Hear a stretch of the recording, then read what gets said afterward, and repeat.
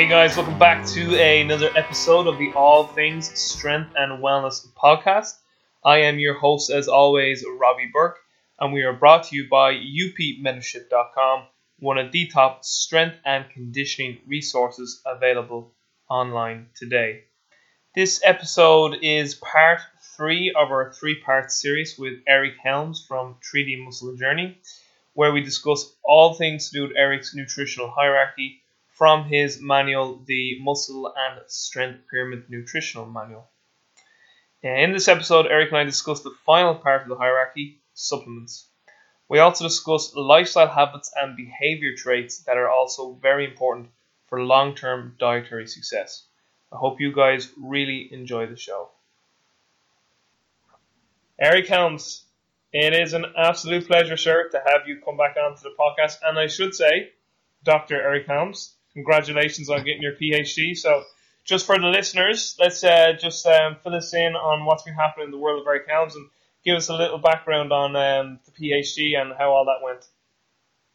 For sure. Well, thanks for having me on again. Always an honor, Robbie. As far as what's going on in my world with the PhD, I started that back in 2014. Consulted with Mike Tuchscherer. He was the kind of the godfather of RPE use in powerlifting, and got kind of his blessing and encouragement to do what I wanted to do, which was to take a look at the scale and investigate it and take a lot of the anecdote that he had developed, high quality anecdote, and then do some actual research on it. Ran into Mike Zerdos along the way, found out that he was already doing this kind of research but hadn't published any of it yet. Hopped on board with him. He became my tertiary supervisor, and then the last 3 years has been running around Auckland and powerlifting gyms, collecting data on that and multiple different studies, and then going out to Florida Atlantic University and conducting a pretty big training study out there, and just recently defended. So, yeah, now we're just trying to pump out all the publications, and I'm just trying to take in what's happened in the last 3 years. Yeah, so, I think last time we spoke, I asked you, like, how does it feel to be done and dusted? Like, is it a relief? And you were kind of still processing at the time, because I think it was only 2 weeks or so after you defended it. And, since then, I suppose right. it's what, when we're about 6-7 weeks post your defense. How are you feeling now? Is it still a bit surreal? It is a bit surreal, and I think it's because I just went right back into working. Like nothing really changed, The period where you examine your thesis before you go and defend, just waiting. There's not much to do, so I'm not a not busy person, so my life just continues into it. I defended, and then I continued afterwards. Did some revisions and submitted, and that was kind of it. So, but yeah, it's kind of this kind of slowly building, nice warm fuzzy feeling of, hey, yeah, shit, I did that, and I'm looking forward to December, because we'll actually have the graduation. Great. And I think that'll help, having the actual ceremonial aspect to it. I don't think I've ever heard a bodybuilder or powerlifter say warm fuzzy feeling. You don't know the right bodybuilders and powerlifters, bro. That's the problem. Yeah. That's the problem. And one final thing before we move into our topic today of the supplements and lifestyle and behavior. Did you finally get that proper quotation for Mike Tuchscherer's book? The proper quotation? Which one? The quote. The reference. Excuse me, not the quotation. The reference. I think you were saying. I think you were saying that you must be the first person to reference his material in the PhD thesis. Yeah, every time I publish something related to RPE. Not every time, but when it's like kind of, here's the foundational information. I mention his work site, the Reactive Training Manual, and then during the copy editing phase and publication, I come back and go, so where was this published and who's the publisher? And I go, it was self-published. I don't know what you want me to put. So, yeah, I told Mike T that, and he was like, well, when I redo it, I'll have to get like a legit publisher. And I was like, yeah, just at least for my EndNote file, I would appreciate that. So, yeah. So, Mike, if Mike says that if I do anything in my master's, I might make sure that book is out in the next 2 years. If I do anything in my master's with RP, it'll help with the citations. Eric, think about Robbie when you do that. Think about me, because it's all about me. Exactly. This is actually your fourth time on the podcast, I believe. I think I might be equal with Danny with your appearances on Danny's podcast. But the last two podcasts we discussed your nutrition pyramid from the Muscle and Strength pyramid ebooks, which again are fantastic. And it's funny because I've been reading a lot of self-published material lately, and when I was rereading, and the reason I bring this up is because I see like a lot of grammar mistakes and misquotations and poor citations in it. And when I was going through your manual again, I was like, there's like no mistakes in this. This is like such good, like such solid content for a self-published book. So I just wanted to say that you can tell I'm in such a nerd academic mode, the fact that I'm back in college right now. But so I suppose supplements are the last thing on the pyramid. They seem to be the least most important things in terms of the hierarchy. So maybe just give us your overall thoughts, ideas of supplements, and then I've got a list of fairly specific questions here with regards to that chapter, and then also the behavior and lifestyle chapter, which to me was the best chapter almost of the whole book, because I think it was something that often gets overlooked in terms of some of the factors you discussed in that. So maybe just starting off real briefly, supplements to you, like someone says that to you, like what does it mean? What are supplements to you, and why are they so least important on the hierarchy? For sure, man. And big shout out to Andrea and Andy. They're part of the reason why there's not any typos and errors, because we went back and forth a ton of times. But yeah, so supplements. I think if you were to ask your average, bodybuilder or kind of recreational bodybuilding fan who was serious about training to make their own pyramid of training, they would probably create an equal pyramid where every point was the same value and have training, nutrition, and supplementation on there. At least that's how it was presented to me when I first came into it. But in reality, the very word supplement tells you what you need to know. So it's not necessary. It only supplements what you already have, and it's just a very, very small addition. And even when you're using something like creatine or caffeine that has the most research-backed information on it ever, the kind of changes we're looking at long-term or the effect is something that you probably wouldn't be able to actually tell the difference if you haven't been using it, except for like the acute immediate effects of caffeine or something like that. But so yeah, I think first the most important thing is putting supplements in context, knowing that the vast majority of supplements that are created in the industry do not do anything except burn a hole in your pocket, and in some cases can actually be harmful if you are overdosing on certain things or if they are low quality.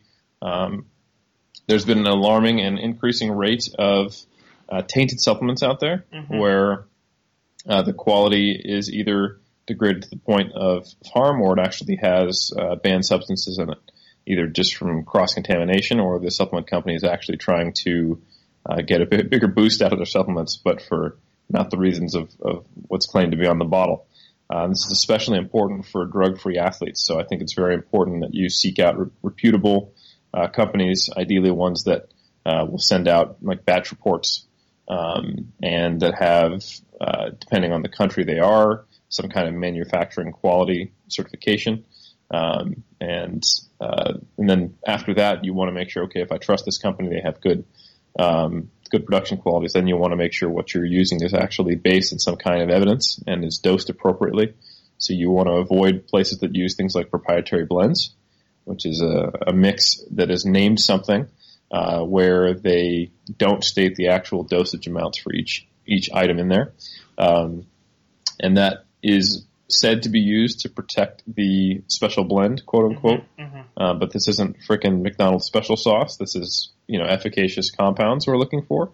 So if you don't know the actual dosage and the form of every single one of the supplements in a supplement, you probably shouldn't be taking it because it's probably filler, low dosed to just try to make you think. It's like the kitchen sink approach with nothing in an appropriate dosage. So you want to avoid proprietary blends. And those are kind of the ground rules. Just with proprietary blends, sorry to cut across you, and I read that again today when I reread over the nutrition part, but what exactly is in proprietary blends? And like, just because even when I read that myself, I've heard of it, and I know you said it's a group of compounds and they don't really tell you, but what is it supposed to be, or really what is it like? So proprietary blend is based on U.S. law, where a supplement or a food company can say, right, we have a special mix of ingredients But they're ordered, like the amount of each one proprietary, because we don't want someone else to copy that. So what they'll do is they'll have a proprietary blend listed and they'll name it. So it might say, muscle fuel proprietary blend. And then in parentheses after that, it will give all the ingredients, but it won't list the dosage. It'll just put the order of the ingredients as they appear in terms of dosage. And then they'll give the total gram or milligram amount of that proprietary blend as though it was a single item ingredient instead of listing out every single dosage size. So, for example, you can put in like the top 10, most best research supplements in a proprietary blend, but only put them in like a 1 milligram amount. You can list creatine monohydrate there, and everyone's thinking, oh, cool, creatine's good. But just assuming that you would put in, 3 to 5 grams, the effective dose, when actually you put in, 100 milligrams of creatine. And what supplements? So that's the problem. What supplements would you usually? Is this just with whey protein supplements, or do you see this in multivitamins, or are they like is a proprietary blend? Like, is it in vast amount of supplements, or is it usually just certain types? You can put it in anything, and it's pretty common. You'll see it in pre-workouts. You'll see it in health-related supplements that are kind of claimed to be like elixirs. You'll see it in multivitamins, a little added thing. And on the note of you bringing up whey protein, I actually don't really consider like whey protein or proteins supplements as far as effective purposes. So I think for all intents and purposes, I should say, I think a good way to look at that is they are powdered protein. So they should be considered kind of all the way back down into that macronutrient portion of the pyramid. Cool. So, yeah. And that was one reason why I was going to ask. Like, you don't specifically have whey protein in the supplement section, but you just answered that question right there. So, getting into my specific questions, and you actually covered some of them. I was going to have like proprietary blends was one, and just also one thing you kind of touched on it with regards to quality supplements, but maybe just while we're on the topic, this was actually a later question, but we'll cover it now. Is this concept of third parties coming in and kind of giving quality stamp to supplements? That was something you recommend for people to look out for. So, is there any particular third parties that you recommend? Yeah, there's a few, and I know they differ by country. I'm most familiar with the ones in the U.S., but there's GMP, which is the general manufacturing. There's NSF. There's USP, and these are all things that basically a company would pay to get these certifications for their facility or processes that basically show, hey, we have good practices with the way we generate supplements, and those are awesome to have. Not all companies can afford them, especially smaller ones. Another way of kind of having control of quality is to get batch reports. So certain companies send out reports of here's the ingredients of the batch that we tested that yours came from, and that's always a good sign, obviously. Another kind of form of third-party quality control is using licensed versions of certain ingredients. So, for example, sometimes you'll see a supplement with creatine in it saying we use, micronized creatine, and there'll be a little TM there, and that's a third-party licensed form of that, or a beta-alanine product or something with beta-alanine in it. We'll say, hey, we use carnosine, beta-alanine. So these are basically companies that create a high-quality compound that have a very good reputation, and that other companies will actually license to use it to kind of outsource that quality control. So those are all things, or a combination, or at least a few of those that you want to look for. And you can always contact the company and ask about their manufacturing processes and see if they'll be willing to send a batch test, et cetera, and just see how they respond. That'll typically give you a pretty good indication of if this is a priority for them or not. But in general, you want to make sure that the quality of where you get a supplement is accounted for, and they have a good reputation for that, especially as a drug-free athlete or you're playing with fire. Yeah, I think in the manual here too, you said that even some companies will actually they'll send lab reports to their customers with some of their orders, and that's a sign of a quality company as well if they're willing to send lab reports of what's really in their supplements. Yeah, I always think that's a great practice when they send a batch report of the for the supplement. Definitely. Definitely. All right. So you sound clear as day right now. So hopefully this will stay like that. Cool. So the questions I want to get to now was, supplements, as you said earlier on, they're to supplement the quality diet, but there is times when someone, for whatever reason, genetically or maybe some type of a phenotypic expression, so it could be an epigenetic thing too. But they just seem to have or are deficient in some particular nutrient. If you ever suspect that with someone you're working with, do you recommend they go get a blood test? That was one question I wanted to ask. Well, I often don't, I can't think of any instances where I would expect a phenotypic or genetic related deficiency in a supplement. Probably the most common time people are going to be deficient in a nutrient is when they're dieting. Sorry, I meant like in a nutrient that they need to supplement for. That's sorry if that made sense. Yeah, gotcha. Yeah, there's some things you should definitely get tested for. Like, for example, it's never a bad idea to get a blood test. If you want to see your nutritional levels of things, and that's like, even though something like 80% of people in first world nations, or right around there, are thought to be deficient in their vitamin D levels, doesn't mean everyone should supplement with it. There's 20% of people who probably shouldn't be, or at least wouldn't benefit from it. So that's not me and you anyway. I can tell you that much. Yeah, probably not. So I think, it's probably not a bad idea to get your vitamin D levels checked to see if you can, before you just consider blanket supplementation.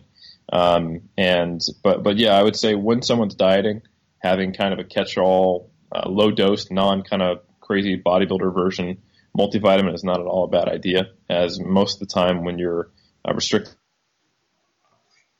end up restricting micronutrients, even with a high-quality diet. And there's a fair amount of research on that, and looking at bodybuilders during contest prep, or even some of the more well-balanced kind of popular diet plans out there, like the Zone or something like that, where you see a pretty consistent lack of nutritional quality as far as meeting all the kind of the RDAs when people go on diets.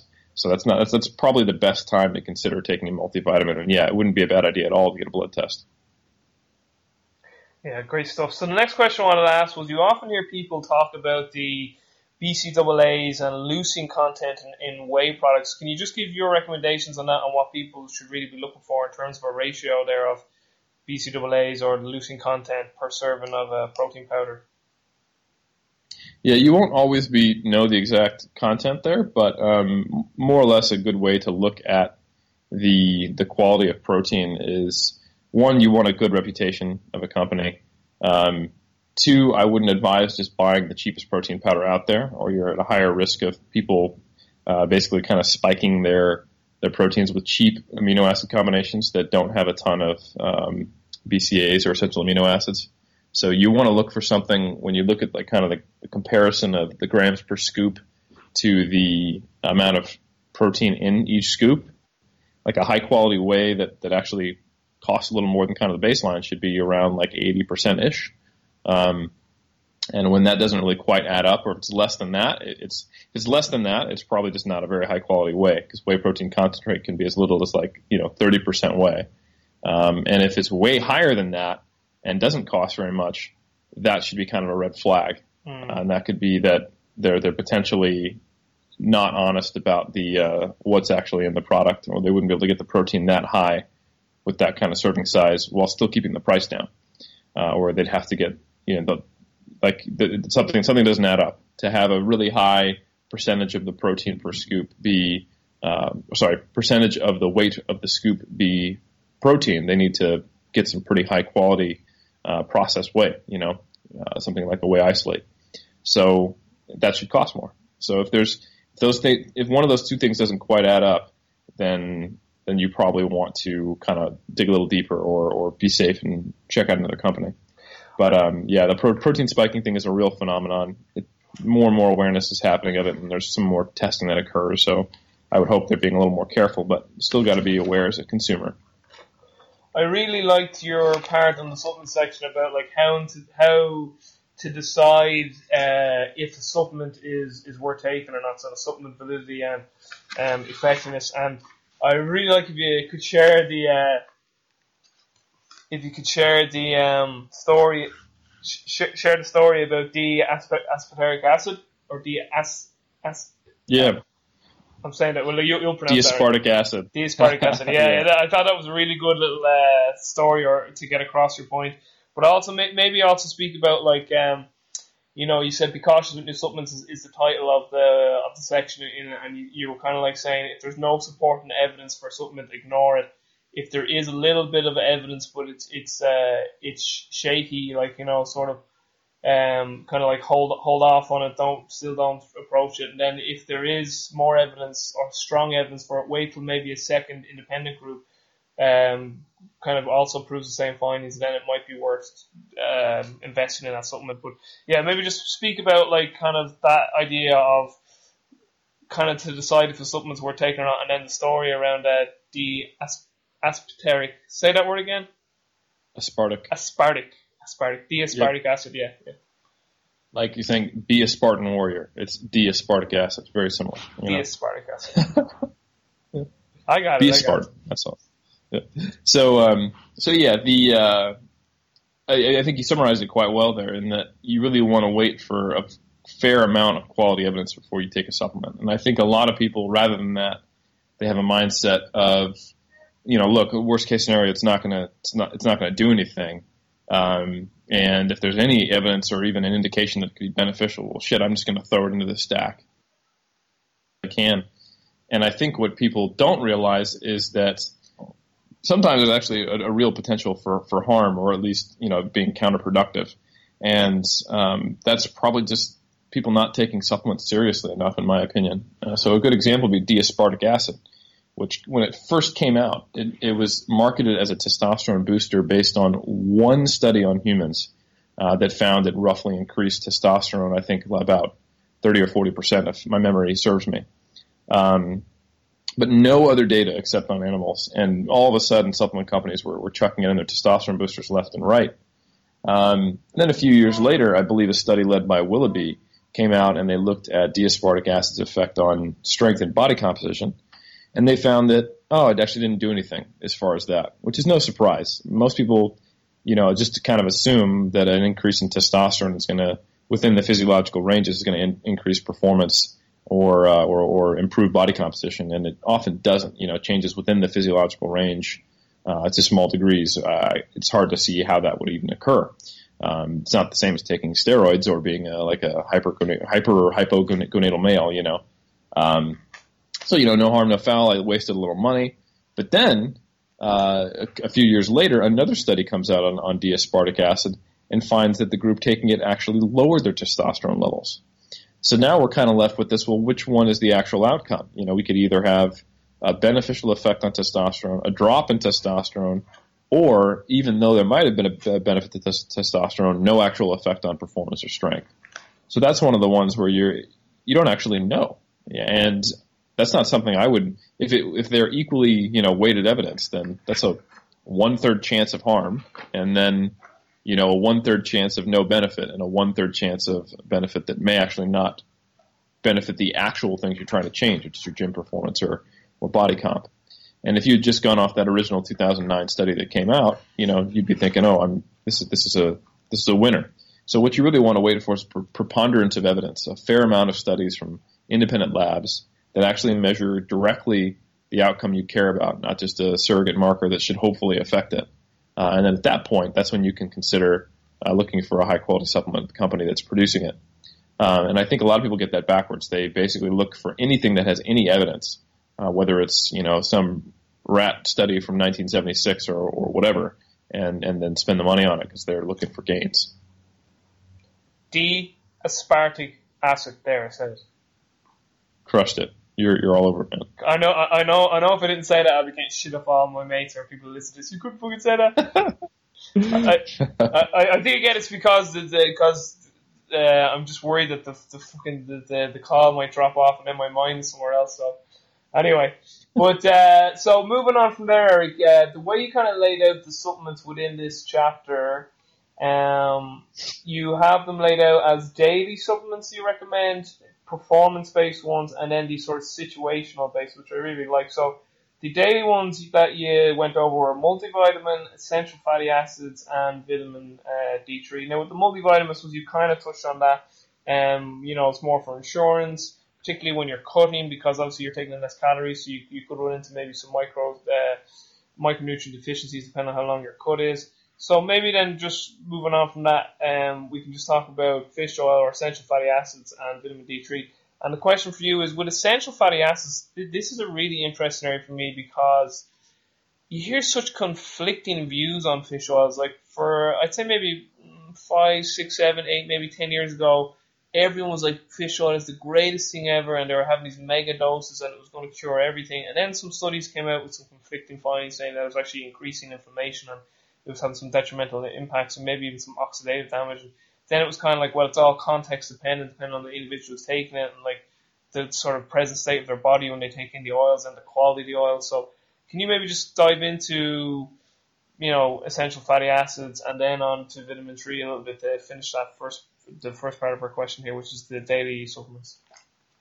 Yeah, I actually don't think that there was any really good quality evidence that came out that said fish oils would be harmful when supplemented with. It's more just more postulating by people, is it? Yeah, and I mean, isolated studies versus meta-analysis versus multiple meta-analyses, you kind of have to start looking at the conglomeration of evidence. And when you look at the most recent meta-analyses, the data isn't overwhelmingly positive, but it's no real negatives. I mean, you can look at a meta-analysis that shows, decrease in symptoms of depressive disorder, decrease in waist circumference, and you can see general reductions in cardiovascular related mortality. So it's probably a net win, but there are concerns about oxidation.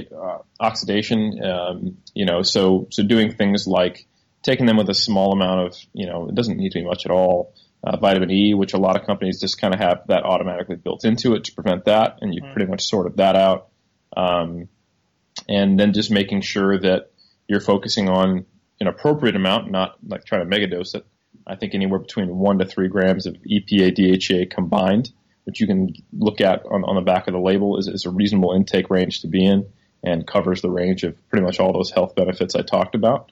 And again, just remind yourself that these are supplements. So if you are regularly consuming, fatty fish like salmon or something like that, then you probably don't need to worry about taking a fish oil. Yeah, very true. If you were able to really cover these bases, they just wouldn't be needed. But it's one of those things that's kind of a healthy insurance policy that we have really good, high quality evidence on. We're talking, each of those markers I mentioned that it improved are meta-analyses published within the last 3 to 4 years. So I think that's a safe bet. I think, you're right though. They were hyped up to be the best thing since sliced bread, and there was, supplement companies advising mega dosing them with, half-cocked sort of fitness articles that were really just masked sales. But based on the data we have, I think they're probably here to stay as far as, just knowing that eating, fatty fish seems to be healthy for people is a pretty consistent finding. Yeah, like there were some people recommending like 10 grams a day and mad doses and stuff like that. But just before we move on to vitamin D3 then, or vitamin as some of the Americans say, vitamin, whatever you want to say,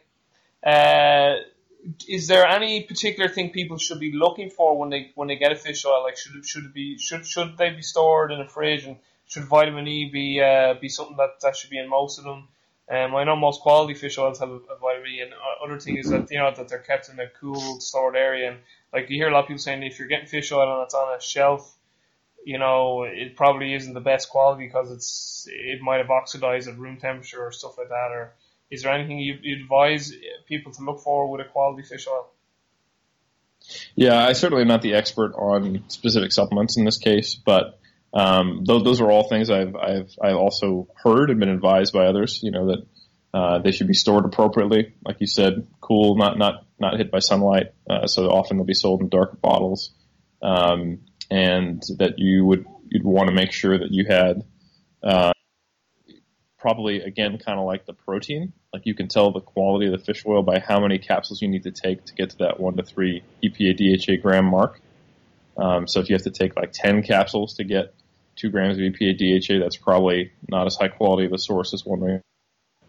So those are good things to look for sure. And then, small amount of vitamin E is pretty common practice to prevent any kind of oxidation being an issue. Cool. And then vitamin D3, that definitely seems to be a big one. As you said, maybe about 80% of people who are fair skinned and probably in a climate where they have long winters, that there are probably some people who are deficient in it. So, what are your recommendations there on D3? And in terms, is there any particular brands of D3 you like, or anything to add there? No, that one's a little more straightforward. Is the how to ensure quality and there's less risk of harm. I think the main thing there, I would just actually get blood tests done to confirm you actually are deficient, and then start with a small amount of supplementation and test it again to see if you're actually in the appropriate ranges. But most people would advise somewhere between like 1,000 to 2,000 international units is a reasonable place to start for anyone who is deficient, and then to check how that affects you later. And some people only need to supplement seasonally, so just only in like the winter, for example, and it's completely unnecessary and potentially too much in the summer when the sun is out. So that'd be my advice, and it's not expensive at all or difficult to get testing done these days. Yeah. So there are daily supplements. The next one then is creatine and caffeine. So, I mean, I suppose we don't spend too long on creatine because it's so well researched, but and maybe just you can briefly touch on it. But caffeine, I found interesting in that you had this sort of two-pronged approach with it. One was to fight off fatigue, and you had a different prescription for that in terms of dosage, but then the other one was for performance benefit, and you were kind of very particular on how that should be strategically used. So do you want to maybe just briefly touch on creatine and then get into your recommendations on caffeine? Yeah, creatine's pretty straightforward. It's by far the most researched supplement for strength and power out there, and hypertrophy for that matter. It's the dosage range is probably for most people somewhere between 2 to 4 grams per day. Is all that's needed to reach saturated supplemental levels in the body where you get the benefit. And that's why loading I don't think is very important. That's something you would only need to do once ever in your life unless you went off it. And there's no real reason to go off it. That's kind of like going off of chicken or sashimi, because it's present in meats. And the reason why we have to supplement with it is because it's often lost in the cooking process. So unless you're eating a ton of rare steak and sashimi, you're probably not getting to the levels that would get you there without supplementation. So essentially, getting this very cheap product, creatine monohydrate, none of the other forms, which none have yet to date been proven to be better than monohydrate, but all are more expensive. And taking that, either 5 grams per workout if you're working out more than 3 to 4 times per week, or even just 2 to 3 grams a day, depending on your body weight. I'd probably say if you're under 175 pounds or so, or under 80 kilos, it'll probably take just 2 to 3 grams a day, or maybe 3 to 4 if you're above that on the daily, and that will get you to where you need to be. And then as far as caffeine is interesting. It's in more studies have actually come out since I wrote the Muscle and Strength Pyramids. It has a few different effects. Some are central, some are not. But it is in the end a stimulant as one of its functions, and the dosage needed to suppress tiredness is a lot lower than strength performance or like volume performance for lifting. So that should be known, and typically the intake required in most people to actually see a performance enhancement for strength or the ability to perform repetitions to failure, let's say, is right around 3 to 6 milligrams per kg. However, the 1 to 2 to 3 milligrams per kg will be enough to suppress tiredness. And now there's a lot of data, and it's kind of not incredibly clear on habituation and whether or not the effects of regularly taking caffeine will diminish the effects as you continue to take it.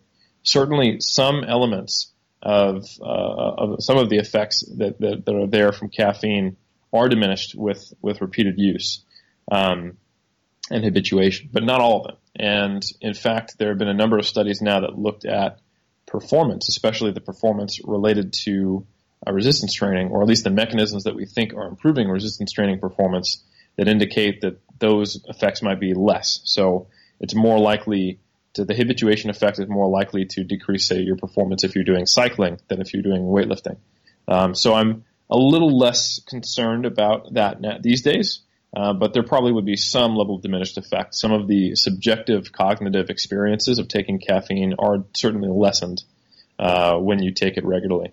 So if kind of that amped up feeling that you get from your pre-workout is something that you probably wouldn't feel as much if you were to take it every single workout. But the habituation effects seem to go away after like 4 days. So you could likely take it once or twice per week on your hardest days and not on your other days. And that would give you a pretty big, you'd feel the effects more. The issue there is that a lot of people take caffeine in some form or another daily as just part of their routine, whether that's coffee or energy drinks, etc. So that has to be considered as well. So if you're taking 3 milligrams per kg before training, but you have another 1 to 2 milligrams per kg just daily, then the effects would probably be a little less noticeable than if you were not taking that daily dosage.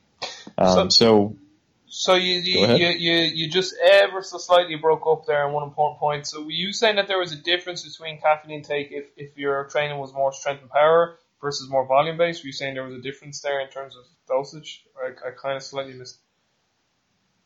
No, there's a difference in habituation, the effect of habituation. So regularly taking caffeine and then taking it prior to an aerobic performance will probably diminish the performance enhancing effects of caffeine more than if you were to do that prior to resistance training. Oh, okay. Between aerobic and resistance training, fine. That's the bit of a mistake. I got you now. Yeah. There's some effects, interestingly enough, where caffeine seems to affect calcium handling at the local level inside the muscle, and that is not going to go away. It doesn't seem to go away with habituation to caffeine, unlike some of the stimulant effects and the suppression of tiredness. Those kind of subjective experience of taking caffeine diminishes as you take it more regularly. Great stuff. And just one thing before we move on there, with the creatine, two very interesting things where you mentioned that if you're not kind of eating your meat raw, you probably aren't getting the full benefit of it. And it's funny because I would eat a lot of my meat, not raw, but I like very rare meat, so it's something unique. So I was like, maybe that's a good thing that I'm doing. And then the other thing was that you often people say, when should I take it? And in the manual, you're like, timing really doesn't matter. So I thought that was a very important point to get across to some of the listeners. Yeah, and there is one study out there where they looked at over 4 weeks, people taking it post-workout versus pre, and they saw a benefit in post-workout. But what you have to understand is every time you look at a creatine study, they're looking at the initial period where people are still uptaking creatine. Yeah. So that's me. Workout, unless you're only planning. Like as an example, I've been taking 2004. I really doubt that at this stage, whether I take it pre or post workout is going to be changing anything because I'm just topping off the levels. So while that's not an untrue statement that post workout may be better for uptake than pre, at a certain point uptake is no longer the issue, and it's just kind of about topping off your gas tank. Great stuff. And then lastly, you touch on like these situational supplements, beta-alanine, branched amino acids, and HMB. So do you want to maybe touch into those? And I really liked how you introduced beta-alanine. You were like kind of like saying it's the endurance supplement. It's the endurance equivalent of creatine to a certain degree. And you were kind of saying that maybe if you're doing some more higher volume work, short rest periods, there may be some benefit to your work capacity. But sure, I'll let you answer or take away there now. So yeah, beta-alanine, branched amino acids, and HMB under this umbrella of situational dependent. Yeah, exactly. And I think it's just a general rule. You should look at almost every supplement as how and when can this benefit me? Because I think most people just look at them as either black or white, good or bad. You hear beta-alanine's in the pre-workout. It's got some studies behind it. Sweet, I'll take it every single time. But the reality is that most bodybuilders and powerlifters, especially powerlifters or strength athletes, won't get any benefit out of taking beta-alanine because it really doesn't seem to improve performance until you're at that 30 second mark at least, if not 60 seconds of continuous effort or repeated efforts with little rest between, so that you're really kind of stressing different energy systems. And that's just not really going to be something that occurs most of the time. And maybe if you're doing a very high rep block of training, say if you're doing over 20 rep training almost every set, or if you're doing a lot of cardio, if you're a strength athlete but you have to supplement that with something else, and you're doing a lot of sprint work or middle distance work, I could see a benefit of beta-alanine. But for the most part, it's something that is only going to be conditionally helpful for bodybuilders and powerlifters. Does it buffer hydrogens in any way, or because you often hear people saying, "Oh, it buffers lactate," but we know lactate's not the issue; it's hydrogen ions and what we currently know. Is it a buffer in that regard? Yeah, beta alanine does act as a buffer, and when something does buffer, like the hydrogen ions come from the production of lactic acid, so it's kind of just where does it happen down the stream of metabolic events. So it's the kind of thing where by that mechanism, probably not, and then that comes out in the performance research. We see that. It's definitely one of the supplements that you should only consider if you're going to be doing the kind of work that's going to actually be benefited by it. And I think a lot of people, they're a little too kind of broad with the net they cast as far as what they'll take and when they'll take it. And beta alanine is probably one of the ones that is shouldn't be on your list very frequently. I don't think it's required even for most bodybuilders, or why it would. You have to think, how is this going to help me? But yeah, the reason people take beta alanine is to get more muscle carnosine. And carnosine is actually what buffers metabolites in the muscle. But beta alanine is the most effective way to get muscle carnosine levels higher. Carnosine's a huge player in like mitochondrial energy metabolism, isn't it? Yeah, I mean, sure, but that's the thing. It's we're looking at 60 to 240 second range is kind of the sweet spot, and that's really not something that bodybuilders or powerlifters or strength athletes in general are going to be working with, unless they're in a very high rep block of training, which you could see would probably be exclusive to bodybuilders, but that's not necessary. You don't have to train that way, and it's probably not the best way to train, in my opinion, unless you're just really masochistic. But I could see it if you're doing sprint intervals during prep, maybe, or something like that. But yeah, for the most part, I think it's something that more athletes who are, if you're reading my book, you're doing resistance training of some type. So maybe it's not. Maybe I could see a CrossFitter definitely benefiting from beta alanine, for example. Definitely. So then with BCAAs, then I mean there wasn't a whole lot to BCAAs. The one really good thing was that you were like, do people notice on like one study looking at BCAA, like one real good study, and the study was a poster presentation. Like it wasn't even great study, and you were just kind of like, so why is everyone jumping on this BCAA bandwagon then? But I suppose again, it's situational dependent. There might be a place for it then, maybe in some sort of fasted training situations. But is there anything else, or has anything new come to your mind since the manual came out on BCAAs? No, if anything, since I wrote the Muscle and Strength Pyramids, the evidence has gotten weaker for BCAAs. The reason I include them is because they're one of them, historically, in the last 10 years, they've been one of the most taken supplements by bodybuilders. Mad, isn't it? Like, given the poor research, that's mad. Yeah, poor research, good marketing. It's kind of one of those things. And it's also one of those times where it's like, sure, BCA can do X, Y, and Z, but why wouldn't you just eat protein, or why wouldn't you just eat carbohydrate? And that's true of almost like 90% of the studies where you do see a beneficial effect. It's like, right, but that's if I'm fasted and I'm unwilling to take, protein or carbohydrate, which in almost every case you can't think of why, because it's not like BCAAs are calorie free, and sometimes the effects are not there. For example, there's a study looking at taking either BCAA or carbohydrate prior to performance, and BCAA but didn't increase performance. You just feel better. So the only time I've actually ever seen BCAA be better than something else is in a completely fasted state with depleted glycogen. And it seems to improve aerobic performance, again, something bodybuilders and strength athletes wouldn't care about compared to carbohydrate, because, carbohydrate maybe is trying to get partially, they're trying to be stored as glycogen. It's also being used in the blood to fuel performance, and maybe for immediate aerobic performance, BCA gets a little faster. But the real question is, well, why wouldn't you just train later, or don't go into it fasted, et cetera? But yeah, it's almost always outperformed by, essential amino acids, so full protein, or in states of not completely glycogen depleted carbohydrate in general. So I struggle to find any situation where I think BCA would be a useful supplement. And even when it does trigger protein synthesis, you still need the building blocks and then do something with it. So I think BCA is probably inferior compared to something that has all the essential amino acids like actual whey protein.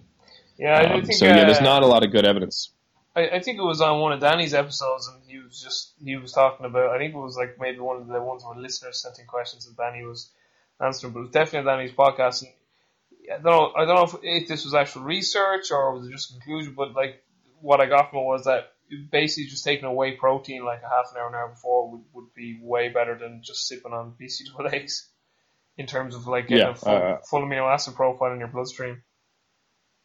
I would agree. And then finally HMB, which we know was getting a lot of popular attention there for a period of time. Anything changed since you've written the manual in terms of HMB, or have you changed any thoughts, or has anything new come to light since you wrote the manual? The HMB is still doesn't have very good high quality data for in resistant strain populations. Theoretically, it is quite good at suppressing muscle protein breakdown. It's been used in like clinical populations, muscle wasting disease, things like that. But there's really not much high quality data showing that it enhances performance or strength. Theoretically, if it was to be beneficial, you would try to take it during a diet. But I don't actually recommend it on a regular basis to anyone. I would still be waiting for better quality evidence. All right, so moving into the lifestyle, behavior and lifestyle chapter, which was the final chapter in the manual, which is a fantastic chapter, by the way, and I really think it brought all of the concepts together beautifully, because I think without that last chapter, it was kind of, it just felt like the manual then wouldn't have been complete. But you introduced this concept of the 3-tier system, which I absolutely love, to be honest. I just kind of, just the simplicity of it, this good, this best, better, and good. So maybe can you just touch into, I suppose first off, give us a little bit of an overview of lifestyle behavior and then get into this 3-tier system. Yeah, so, tracking one's macronutrients or calories, etc., all these things that I talk about how to do in an effective manner has to be balanced with the fact that it needs to fit into your life. So understanding that nutrition is a part of our lives on a daily basis, and that the process of actually trying to nail down these variables to improve your performance can cause sometimes more problems than they solve, is something you need to pay respect to. So there's a time and a place with how much accuracy you need to have with regard to tracking, where it will actually benefit you. And so, for example, a bodybuilder during contest prep will want to probably precisely track protein, carbs, and fat.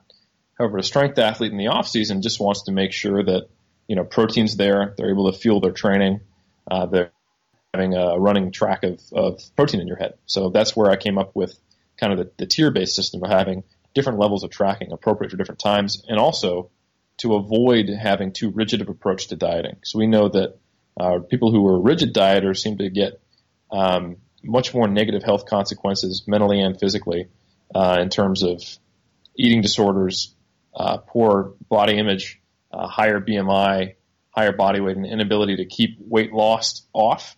So trying to keep things a little more flexible and having a flexible system in place is useful to a dieter. So the 3-tiered system is basically best, better, and good, kind of from the top down. So best might be that you're tracking your macros within a certain degree of accuracy. Better might be that you're tracking protein and calories. And then good is just calories.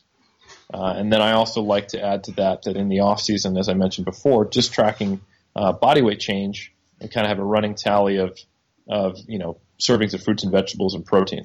Essentially, when you're not in a dieting state where hunger is not high and you can't really trust it to actually guide you the right direction, when you have hunger managed, you have a good self-awareness, you're aware of your habits, and you've spent maybe a year or longer actually on and off tracking, and you have a good handle on portion sizes. You want to see how little you can track while still having an optimal diet and progressing, and using all those habits you've gotten and kind of focusing on body weight change is a useful surrogate to make sure that the energy balance is appropriate. and then just tracking a few other things to make sure that you've kind of ticked all your boxes to make sure you're in the optimal range for intakes.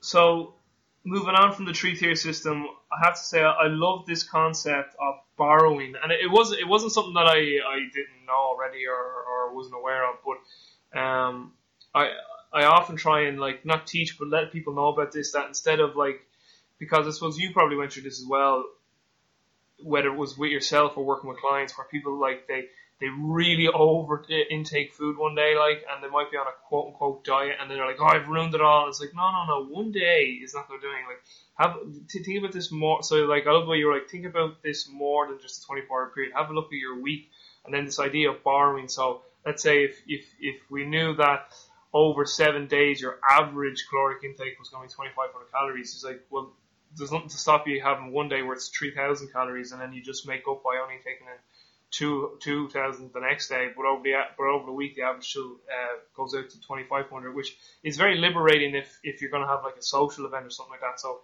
maybe just briefly touch on borrowing. I suppose I know I summarized it there, but like how do you kind of utilize that maybe with your clients? Yeah, I think the important aspect of borrowing is that you need to have some type of limit on it, because the difference between a rigid and a flexible dieter is that a flexible dieter kind of does this naturally. If a rigid dieter tends to screw up binge and then cut out all calories the next day and then kind of prompt the next binge. It becomes kind of a self-fulfilling prophecy. So what I use is a 20% cap, which is kind of an arbitrary line in the sand, but seems to work pretty well in practice, is that on no single day will you reduce your calories by more than 20%. And this allows you to go, okay, I've got, it's the holiday season. I've got a work party and a family party on Friday and Saturday. So if I drop my calories by, 20% on, 3 days earlier in the week, then I can give those calories to the Friday and Saturday intakes and give myself more of a buffer. And then just kind of try to, and also I can drop my tier level. So I can just go all the way down to, say, either, good or better, and just kind of make sure I'm getting enough protein in, and then just focus more on calories, because I know, A, I've added calories to my day, so hitting my macros is kind of out the window, and B, the proportion, even if I was to look at it, percentages are going to be way off too, because the foods available to me at this party are probably not going to be the same kind of foods I would eat at home. So it's a simple process of, like you said, if you've got 3,000 calories as your target, you can take 20% of that, 600, and let's say Monday through Wednesday you go down to 2,400 calories, so you've saved up a fair amount of calories now. You've got, another, I guess that's 1,800 calories to play with that you can spread between Friday and Saturday on top of your 3,000 allotted, and your weekly intake will be the same. And so long as it's not happening all the time, you'll probably be all right. You're going to lose a bit of body fat early in the week, gain a little bit later in the week, and it'll all kind of even out, and it won't backtrack you in your goals. But it will allow you to integrate your diet with your social events and life, which I think is a much healthier approach. Yeah, great stuff. And just a final piece then to this section in the behavior and lifestyle. You spoke about tracking your diet with habits and your body weight. So I thought it was definitely interesting, and again I can appreciate like you're very don't mean like you were stressing it as in like you were like really stressing, but you were still getting the point across. This was for people again who felt confident that they could make this step in being able to kind of judge their food intake and not have to like count calories or calculate their macros, and using this idea of some of their habits and their body weight as markers to go by. So maybe just we'll touch on that, and then after that, then we're literally just got one or two other little things. Obviously speaking about family and social environment and stuff like that. And that's all I have for you today. But maybe just touch on that then, Eric. Tracking your diet with your habits and your body weight. Yeah, as I mentioned before, you've got your tier-based system where you're basically just kind of letting go of the amount of precision and what variables you're tracking to the same degree. But I like to use a system where someone goes through the process of tracking macronutrients and calories in various iterations, and once they become acutely aware of the portion sizes and the macronutrient contents of food, and they can associate different foods with different macronutrients, eventually we want to get to the point where either in a maintenance phase or a gaining phase, they are now not tracking anymore and capitalizing on the fact that they've developed these habits. And I think the best way to do that is to just track body weight. And body weight becomes a surrogate for energy balance, as if you were gaining at the appropriate rate, gaining weight at the appropriate rate, which, for someone who is an intermediate or advanced level lifter, is going to be no more than, say, 1% of their body weight per month. So you're looking at, say, 2 or 3 week averages and trying to see, say, half a pound increase, depending on your body weight and body mass. Looking to just steadily gain weight and be in a small surplus, and then just track whichever variables you feel you haven't developed the best habits around. So maybe you're really good at eating the same foods, but you don't get enough fluid. So you would actually keep a constant record kind of in your head of the fluid intake, or you grab a 2-liter bottle and go right in to drink this twice per day. Or let's say you throw in some automatic habits of I bring 2 pieces of fruit with me to lunch, and then every dinner I make sure that we have a big salad, so I get my fruits and vegetables in. Or like myself, I keep a running tally of protein in my head to make sure I get an appropriate intake on a day-to-day basis. But the primary variable tracked and actually recorded is body weight, to make sure that you're in an appropriate surplus, because all the other things you're doing have been reinforced through the habit of actually tracking previously. And you've got to think that after months and months, or even years sometimes, of weighing and tracking food and writing down macronutrients, that you develop some habits. And if you haven't, then you're not doing it right. So it's time to capitalize on that and think about the actual how much can I get away with not tracking and still being optimal. And it's probably a lot more than you think. That's the whole point. So this is only appropriate when you're not actually in the throes of contest prep hunger, when your signals are telling you to eat as much as possible. So it's important that this is utilized in a state of energy balance, or maybe just a mild cut, or a weight gaining phase. And then it's all important to adjust when things don't go your way, because you are tracking body weight. And you just adjust at how full you are after each meal. Like if you're gaining weight too quickly, all right, I need to be a little less full, a little just more satisfied after each meal. If I'm not gaining weight, then I need to focus on being a little more stuffed after each meal, and kind of auto-regulating your intake based on your hunger and satiety levels. Yeah, and these are all things you cover in great detail in the book, in the final chapter of the book. Eric, just quickly, and it's probably not really a question you can give a quick answer to. Maybe something we can speak about in a future podcast is, just in terms of, because you do work an awful lot with very intrinsically driven people, because if you're working with people who are going to step on stage or who are going to be on a powerlifting platform, usually they are more intrinsically driven and are more adherent to dietary plans. But when you get someone who's a lay person, do you still set out calories for them and teach them about calories, and then in terms of the macros, you get those people trying to weigh their food so they have appreciation of portion control, or how does it go with maybe more of a lay person? And if you do that, how do you follow up that and let's say they're not doing it from a habit standpoint, or they just can't get a habit, what would you do then? I know that you probably can't really answer that in the time we have left, but do you work with any lay people, and would you still educate them on what calories are and portion sizes and weighing out macros, and how would that look? There's a few questions in there, but for one, I'm a bodybuilding and powerlifting coach, so I don't work with lay people. Okay. However, I was a personal trainer for years, and I am a personal trainer educator. And this is the Muscle and Strength Pyramid. So these are definitely books written for people looking to improve their outcomes through nutrition and training for the goals of gaining muscle and strength. So there's definitely a certain assumption of their idea to what they should manipulate. This is not a book written for general population by any means. So I think that's an important caveat to point out. Definitely. However, some of these tools can be adapted to some degree. But yeah, for the most part, asking people to track macronutrients for an extended period of time is going to backfire. It's going to make them feel like they have an insurmountable task to get to their goals. Even calories, though, I find now. And then the other thing is that the calorie calculators, like in MyFitnessPal, can be so way off. Yeah, but so typically what I do or did when I worked with general pop people is I just ask them to track what they're currently doing for a week or two. Okay. And this is really good because it makes them become aware of their habits and what they're doing. And I also ask them to track things like their emotions, how they feel, what is driving them to eat when they do. And typically one of two things will happen. Either their body weight will continue to go up or stay the same, It'll follow a similar pattern of what they were doing previously, or they'll start losing weight.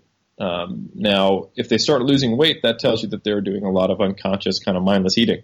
And as soon as they actually become more mindful and pay attention to what they're doing, so they have to actually write it down, that's better. So that indicates two different things. If they are still gaining weight and that's not changed at all, maybe it is more about just what are you eating, what foods are in your life, and what is your eating schedule. Because even when you pay attention to it, you're still gaining weight. We need to find a way to make you fuller while eating less calories, and work on some more satiating foods, and work on some strategies to reduce total consumption of calories, and maybe make some food replacements with lower calorie options. However, in the latter case, where they start losing weight just from being more mindful, you can definitely have a more structure-based approach. So let's create a daily structure. Let's make some changes to your life so you have time to cook. Let's set up some operational rules around when you eat and when you don't. Let's kind of draw some hard lines in the sand there, so that, right, I'm not going to snack between meals, etc. And I'm going to eat not in front of the television. I'm going to eat with the family sitting down. I'm going to drink a glass of water and eat my salad before I get to my main dish. Those type of things tend to be very effective with someone who just, when they start paying attention, loses weight. The other group needs to be more educated about nutrition and shown, this food is going to be less calories. You can work it in, and et cetera, et cetera, et cetera. So the approach becomes different, but in neither case would I probably recommend tracking calories and protein per se for very long, but it would still be a portion of it, because I do think the process of even spending a few weeks or even a month, tracking and learning how calories and foods fit together would then allow them to just then move towards selecting foods based on their value versus actually quantitatively tracking it. So I normally use kind of this approach where we start with track on your own without modifying. Then we'll look at that. Then you'll write yourself a meal plan based on what we think would be an appropriate intake. So you've tracked for, let's say, a month. We know you're slowly gaining weight, eating 3,000 calories on average, and I've helped you track and ensured accuracy. And all right, let's put you on a 2,500 calorie diet. And now let's build a meal plan with some structure and using foods you like.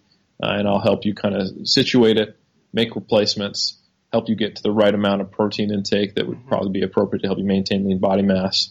And then you're going to follow a while. And then once you get a good feel for that and you've written yourself multiple meal plans, and that's really helped you learn this process, then we can kind of go to a more freestyle approach where you can swap foods in and out so long as the calorie count is roughly the same. And then we can move towards getting completely away from tracking at all. So that could be a 3 to 6 month period depending on the individual.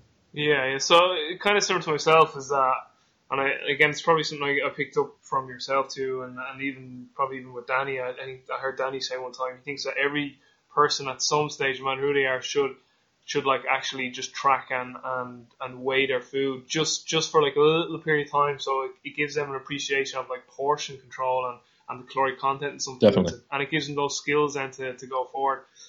So that's kind of what I was doing with some people, was like just for like a 2-week period to weigh their food and to give them sort of this appreciation of like a portion control and then the calories in one portion versus another. So things like I'd say, like, if you took like 200 grams of minced lamb, 80-20, 80 protein, 20 fat, it's like 800 calories. Whereas if you took 200 grams of monkfish, it's like 190 calories, or of chicken, it's like 250 calories. Like the caloric content is so much different, even though from a mass standpoint and even almost the same size in terms of volume, it's almost the same. Or even if you took like a bit like just broccoli in terms of the content it can fill in your stomach. Just again, be more mindful of the food choices too. So, but when you said tracking too, just there with that, what did you have them track, Eric? Like initially when they came to? Yeah, what they ate, how much, and when, and then we would get the calorie and macronutrient amounts from that. Okay, cool. But without any instruction to change it. So the first thing is they just write down what they eat, and we go over it together, and then we'd figure out where they need to go from there, and then they'd write themselves a meal plan from that. So they still wouldn't be trying to hit macronutrient targets. So it's basically just getting their awareness up initially.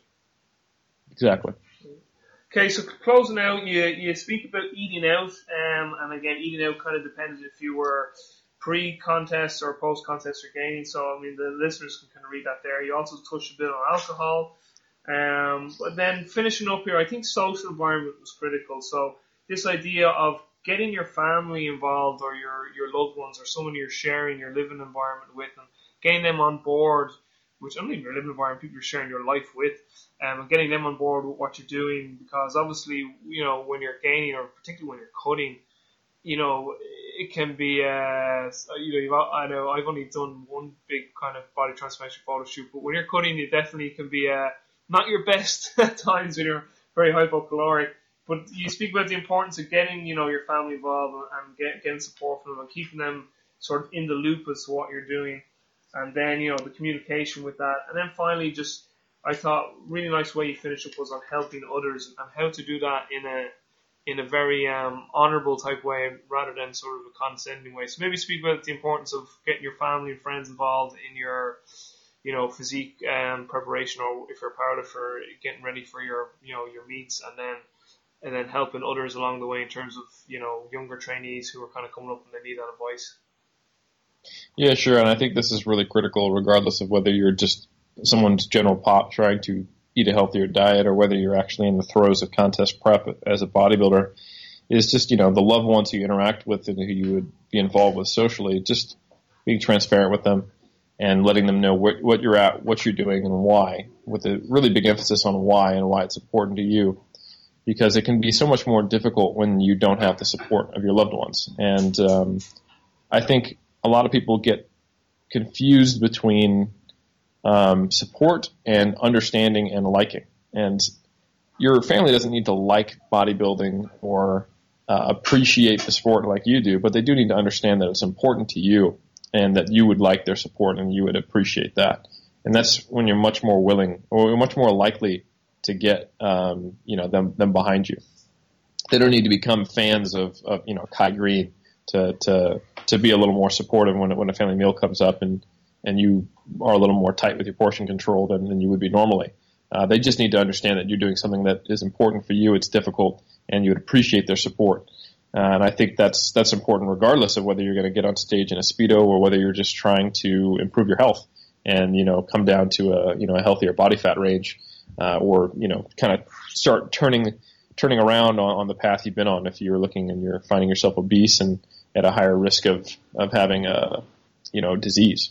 So, yeah, it's an absolutely critical process. And doing it in a way where you don't have expectations on them, and where you're not telling them this is the way it's going to be and you need to support me. It's more of trying to include them in the process, and ask for their respect and acknowledgement and care, and in a sensitive way, and understanding that you are changing things and that you're kind of stepping outside of what was done. But so long as they understand why it's important to you and that it is, then that often goes better than just being completely quiet about it, or surprising someone. That's when you typically don't get the support. So I think that's very important. Just to move on there, one line here I really liked as well. I thought it was very important. Is being emotionally healthy and being clear with your needs and expectations is not the same as acting as though you are entitled to different treatment because you voluntarily chose to get on a bodybuilding stage, which I definitely think can happen. A lot of people are all like, you don't understand, like, how the training and this and that, and you're like, listen, you're the one who made this decision, so don't be playing this like victim card. It's your decision to go through with this or not. Like, don't be taking it out on other people.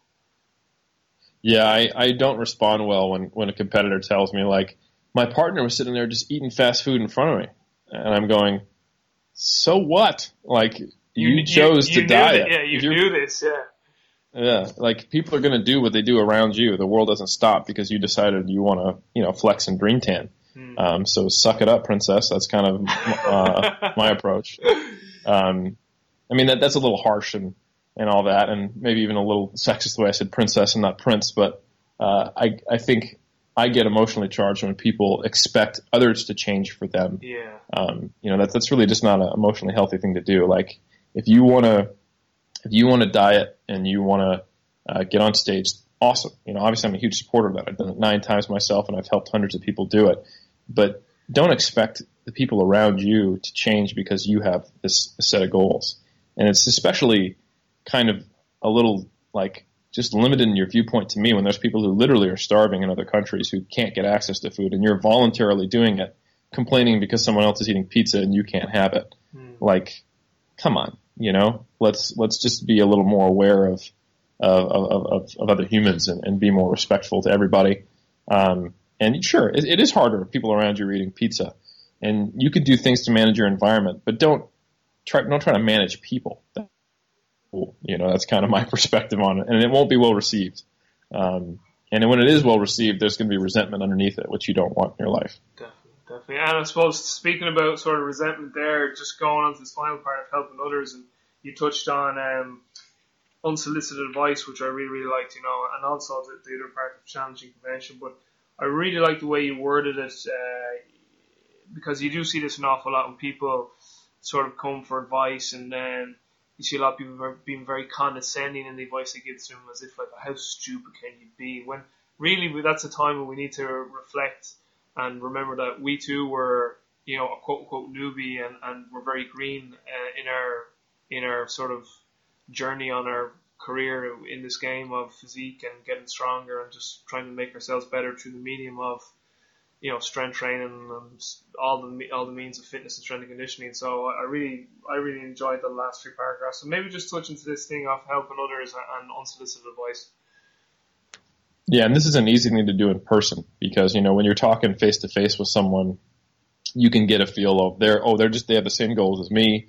They're just a little earlier on their journey, or a little earlier in their exposure to good information, and you can field questions that might be really obvious to you, or things you'd figured out a long time ago, or you think are kind of behind the times or behind the science, and you can do it in a compassionate and understanding way. I think that's the easier thing to do, and the thing you should do. However, when I see people who really don't kind of respect this kind of no duh kind of thing, like, don't treat people who are trying to learn, like you would never see a teacher in a classroom being like, you idiots don't know how to do multiplication, morons, and then like teaching them how to do multiplication tables. That seems ridiculous. However, we do this on social media all the time. Like, because you've cultivated this whole little niche group of people who are all on board with taking a science kind of first look at supplements or diet. The post will start something like, these silly keto zealots, like anyone who thinks you need to be on a high fat, low carb diet is such an idiot. And like, for some reason that's okay. But if your brother or your mother came to you and said, hey, what do you think about, a high fat, low carb diet? Is that the way to go?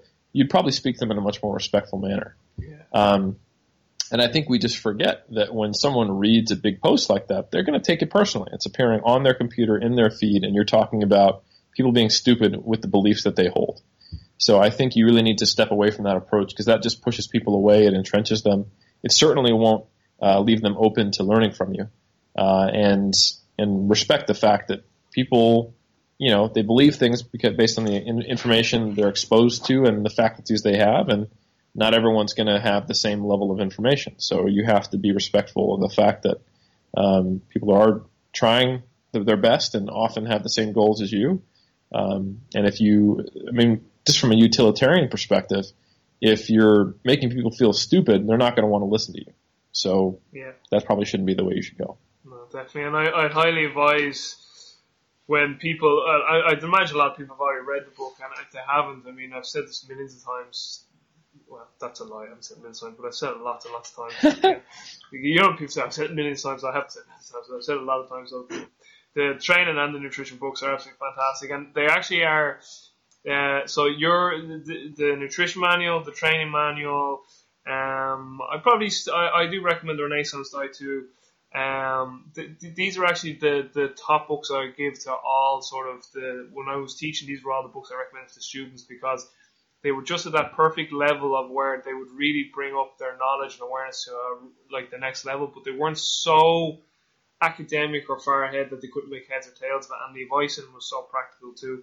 But just on this behavior and lifestyle part, the listeners, I'd highly advise, even if they have read the book, to go back and read it again, because as I said to you before we started today, even just rereading and going through this, you kind of, different things stand out to you, and that's why, as we were saying as well offline, it's always a good thing to reread books, because you're a different person every time you reread a book, and you'll always take away something new from it. Well, thanks for that. I appreciate it. I'm honored to hear that. So, Eric, we'll wrap it up there. My computer just about didn't shit the bed for this hour. There was a few little intermittent quiet parts there and out, so hopefully Skype Recorder picked up those. But we didn't. I definitely didn't miss any major parts, so I could hear everything. So listen, as always, I really, really appreciate your time, man. It's you're just honor is the only word really for it. It's an absolute honor to always have time to talk to you, and I really appreciate you, getting up early and sacrificing an hour or so out of your day to speak to me and be on the podcast. So I really, truly appreciate it. Oh, it's a pleasure, man, and it's a great opportunity to get good information out there. So thank you. Brilliant. So I'll put everything in the show notes, all of Eric's details and how you can contact him, and definitely put in the contact details for Treaty Muscle Journey as well. And apart from that, if there's anything else you need to say, Eric, or you want me to put in the show notes, you just let me know. Is there any closing remarks, or do you have any seminars or any upcoming projects coming up or down the line or anything like that?